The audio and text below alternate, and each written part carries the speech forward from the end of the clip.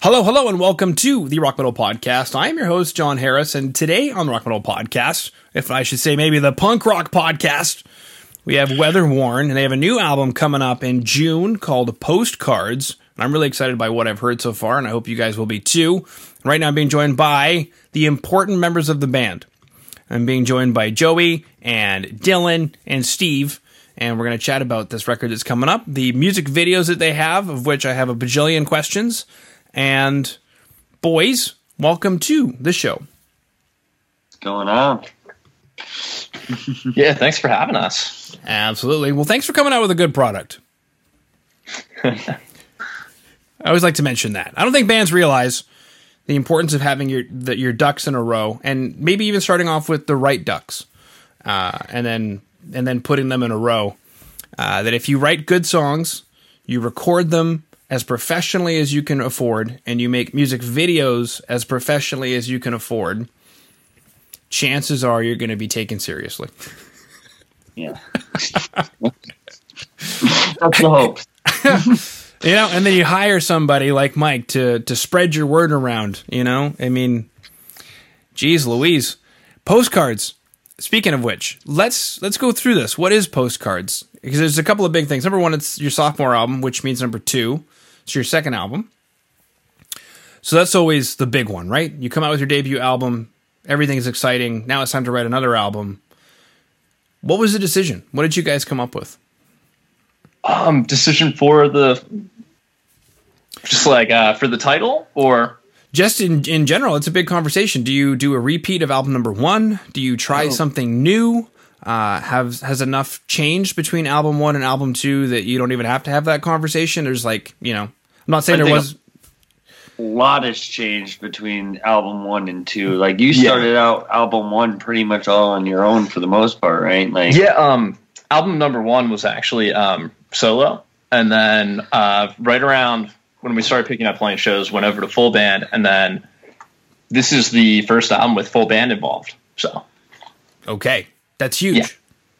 Yeah, there's a lot of change. Yeah, a lot of change. Okay, so then Joey, you are WEATHERWORN. I mean, obviously the other guys, they're important too, I think. But so, how did you orchestrate a first album, and what was your process to get you to where you are now?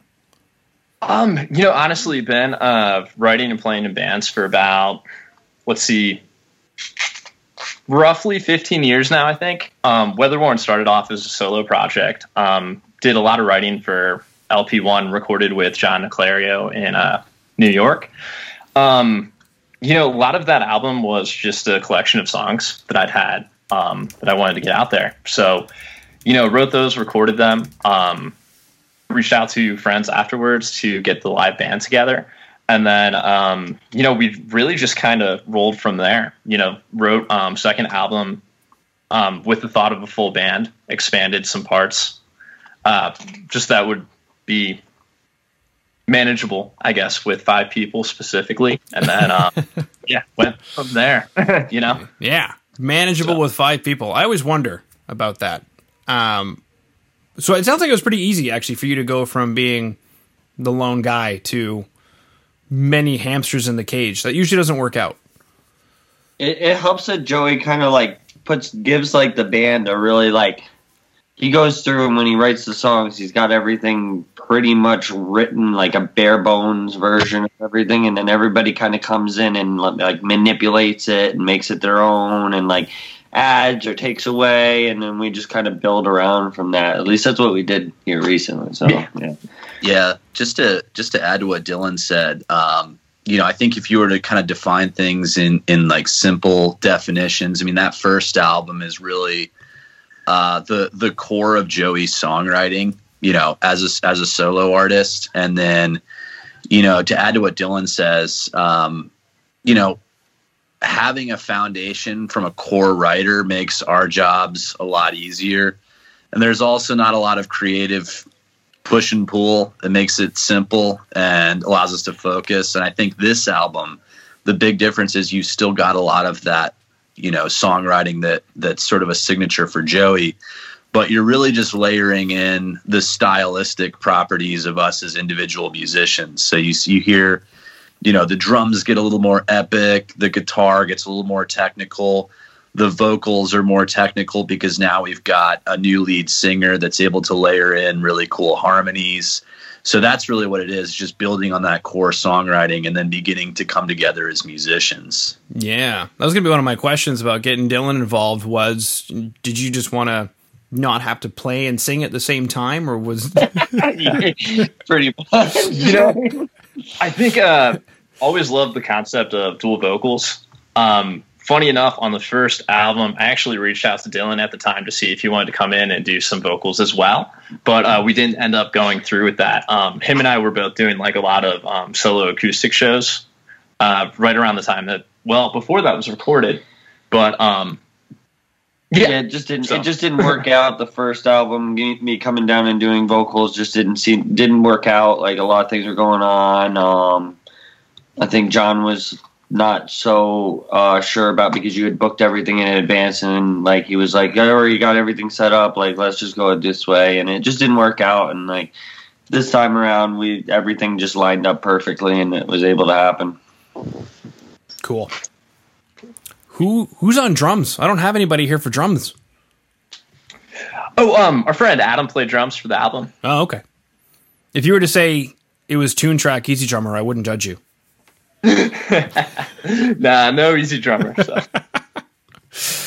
I've been surprised before, but that's cool that you guys went through the trouble of getting a real drummer and everything. So I guess maybe take us through that. Was this all done before the pandemic, or did you guys do this through the pandemic? Let's see. We did this through the pandemic. Yeah. I think most of it was tracked between like January and March. I think. Yeah, most of it, other than the two singles. So we went like the first two singles, Head and Hands and You Had Me at a Low, they were recorded before we did the rest of the album. And there was a pretty big time difference between those two. Yeah. So. Yeah, it was definitely a little different with the pandemic. We did kind of like in clusters, had some rescheduling at certain points, different people in at different times, trying to do everything just to, keep it COVID compliant. Mm-hmm. Yeah, so. And still maintain being able to keep our jobs. Sure. Those things. That's right. Take us through this music video, Head and Hands. It starts off so creepy, which I'm sure you guys know. And then it moves into, I don't even know what this is where you guys are playing, but there's like a slide and then like a chart for measuring the eyes and a scale and stuff. So it's like a kid's play area where we check their eyes and their level of obesity. What is going on in this music video? Yo, take it away, Steven. Yeah. I'm glad you noticed that, because there's definitely a bit of a duality there. You have and we can talk about like kind of the happy accidents that led to specific locations on that site. But overall, we kept with our game plan of having really two main settings. We have us with the animal masks. It's scary. It's a darker setting. It's in a bar, so there's like shots of like liquor bottles and stuff like that, obviously representing a more mature theme. And then we have that second setting, which was in a really cool place called the Shenandoah Valley Discovery Museum, which, shout out to them for giving us a killer location. But it's that place sort of signifies that sort of childlike, phase in someone's life. And so overall, the music video is really about that sort of threshold that you cross as you become an adult and you have all of these responsibilities.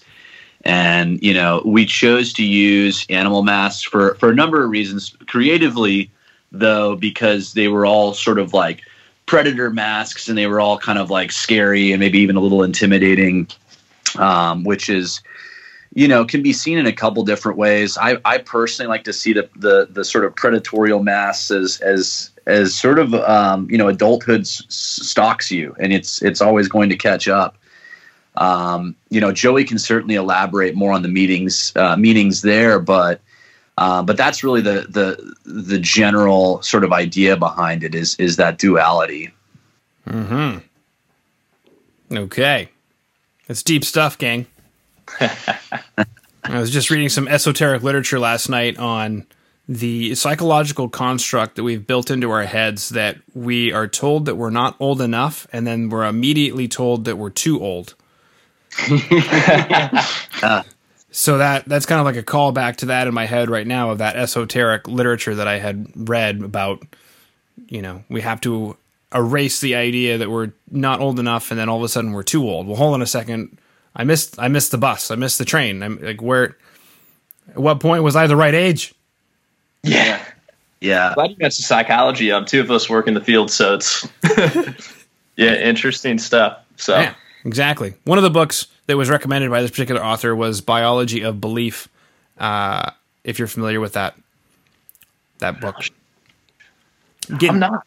Getting into we know that thoughts are all energy and whatever, but beliefs kind of take a further depth into the brain than an actual thought does. So what does it look like if we were to open up a brain and try and figure out where the belief is? So it's the biology of that. Gotcha. That actually sounds really cool. Yeah. I'm gonna write that down. Yeah, I'm gonna write that down. Find it and read it. Because the argument is that we create beliefs, either being handed them in our childhood, or something happens and we come to a conclusion that then forms a belief. And from that belief, we then produce thoughts. And from those thoughts, we then produce actions. And then those actions then create a cause and effect situation in real life, which then creates the circumstances of our life. That's interesting. I'd like to read that too. Huh. Cool. Yeah, I'm definitely going to look into that. Yeah. So next time you're on your way to Muncie, you can, spend some time reading that. But not to take it away from you guys. Head and hands. So you mentioned some deep stuff there. Is this like a moment in time where you're recognizing that, I don't know, maybe you're in over your head? You got your head in your hands? Kind of gearing back towards that on the psychology aspect. So right now I'm in school for my master's. We're all getting closer to late 20s, 30 years old and stuff. And I think there comes a point in time, as an artist where a lot of focus was given towards being able to tour, playing shows, recording, taking a lot of chances without thinking too much about it. Mm-hmm. And then at some point with the artistry and age comes all of these responsibilities, different thoughts, and trying to navigate through that, I guess. And, I know for me personally growing up, there's a lot of talk about,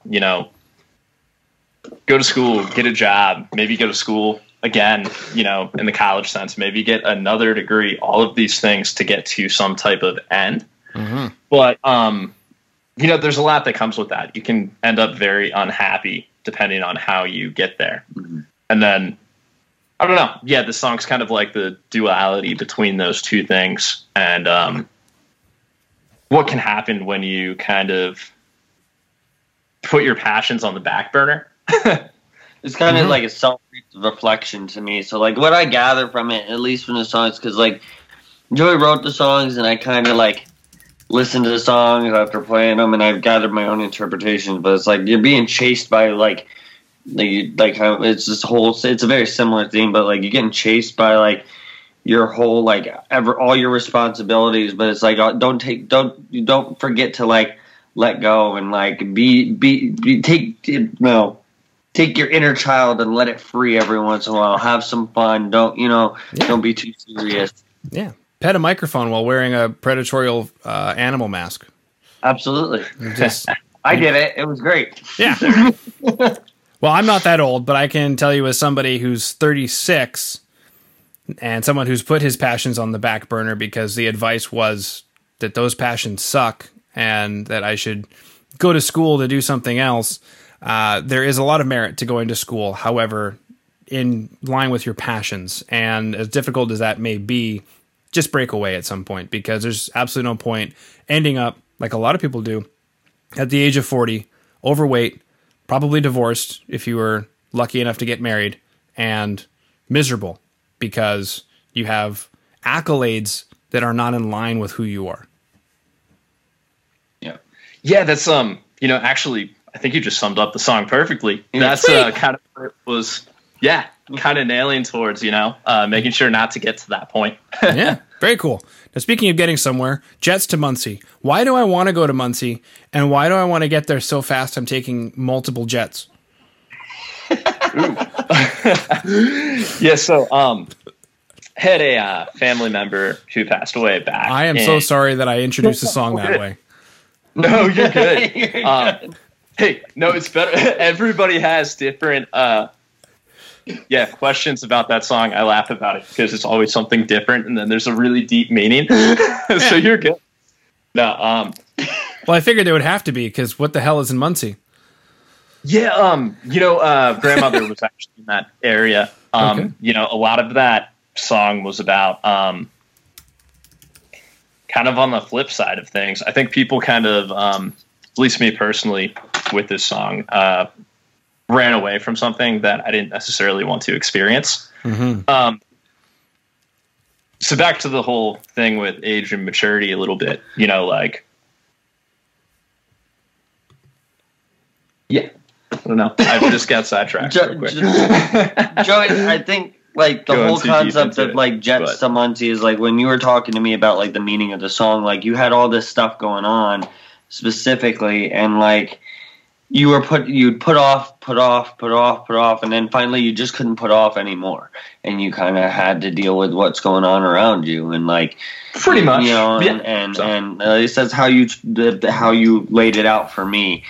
So, like, I guess, like, for you, Jets to Muncie, especially with the title, like, Jets to Muncie, it's like, after procrastinating for so long, like, you kind of, now you have to hurry up and rush to, like, get to where you need to be, even though you don't want to be there. You want to ignore it. Right. Which would be, in your case, your family member, and... Yeah, that's deep.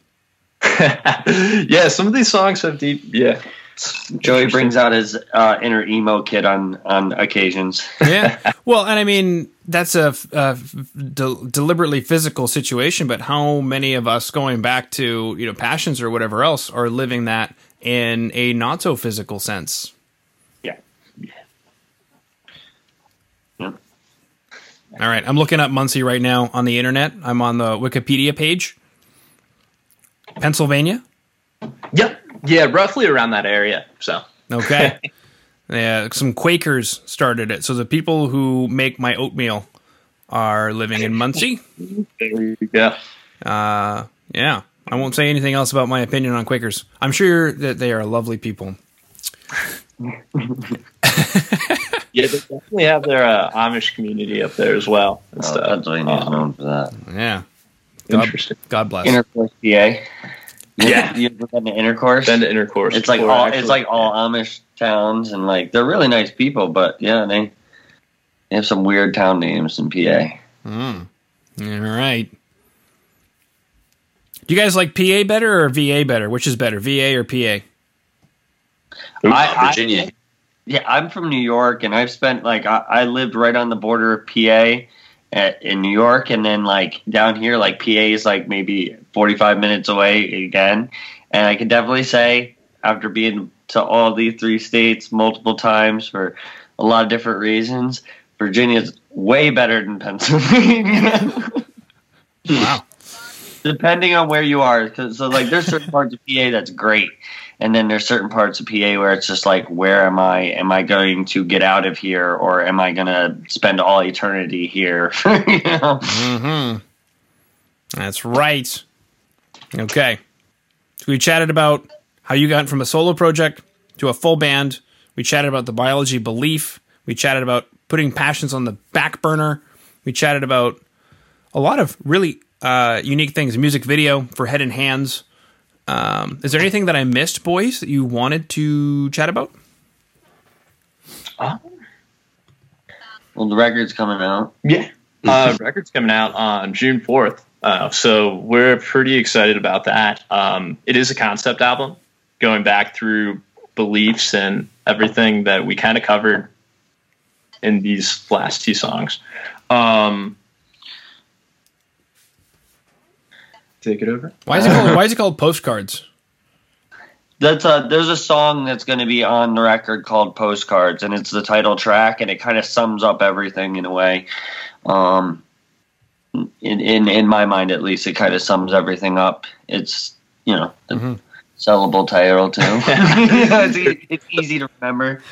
Yeah, I think I forget who said this. Somebody in the band said this, but going from still frames, like our first album that had like the Polaroid pictures, we were looking for another object that could kind of tie in. Yeah. So like when the name Postcards came up for a song, thinking of like the whole postcard kind of kept like this ongoing. Spiritual successor almost to the first album. Yeah. It's also. Go ahead. There's kind of like there's a happy accident because like some of the imagery from still frames kind of transfers over to postcards, and like there's kind of like a indirect but direct link at the same time between the two albums. So it's like it's like a storyboard behind everything that's like not like put in front of your face. Like here's the story. It's kind of like. Right now, it's kind of like a loosely based, like, I don't want to say loosely based because there is definitely a story, but it's like, if you just listen to the songs, you have to really like connect the dots yourself in a way. Yeah. Mm-hmm.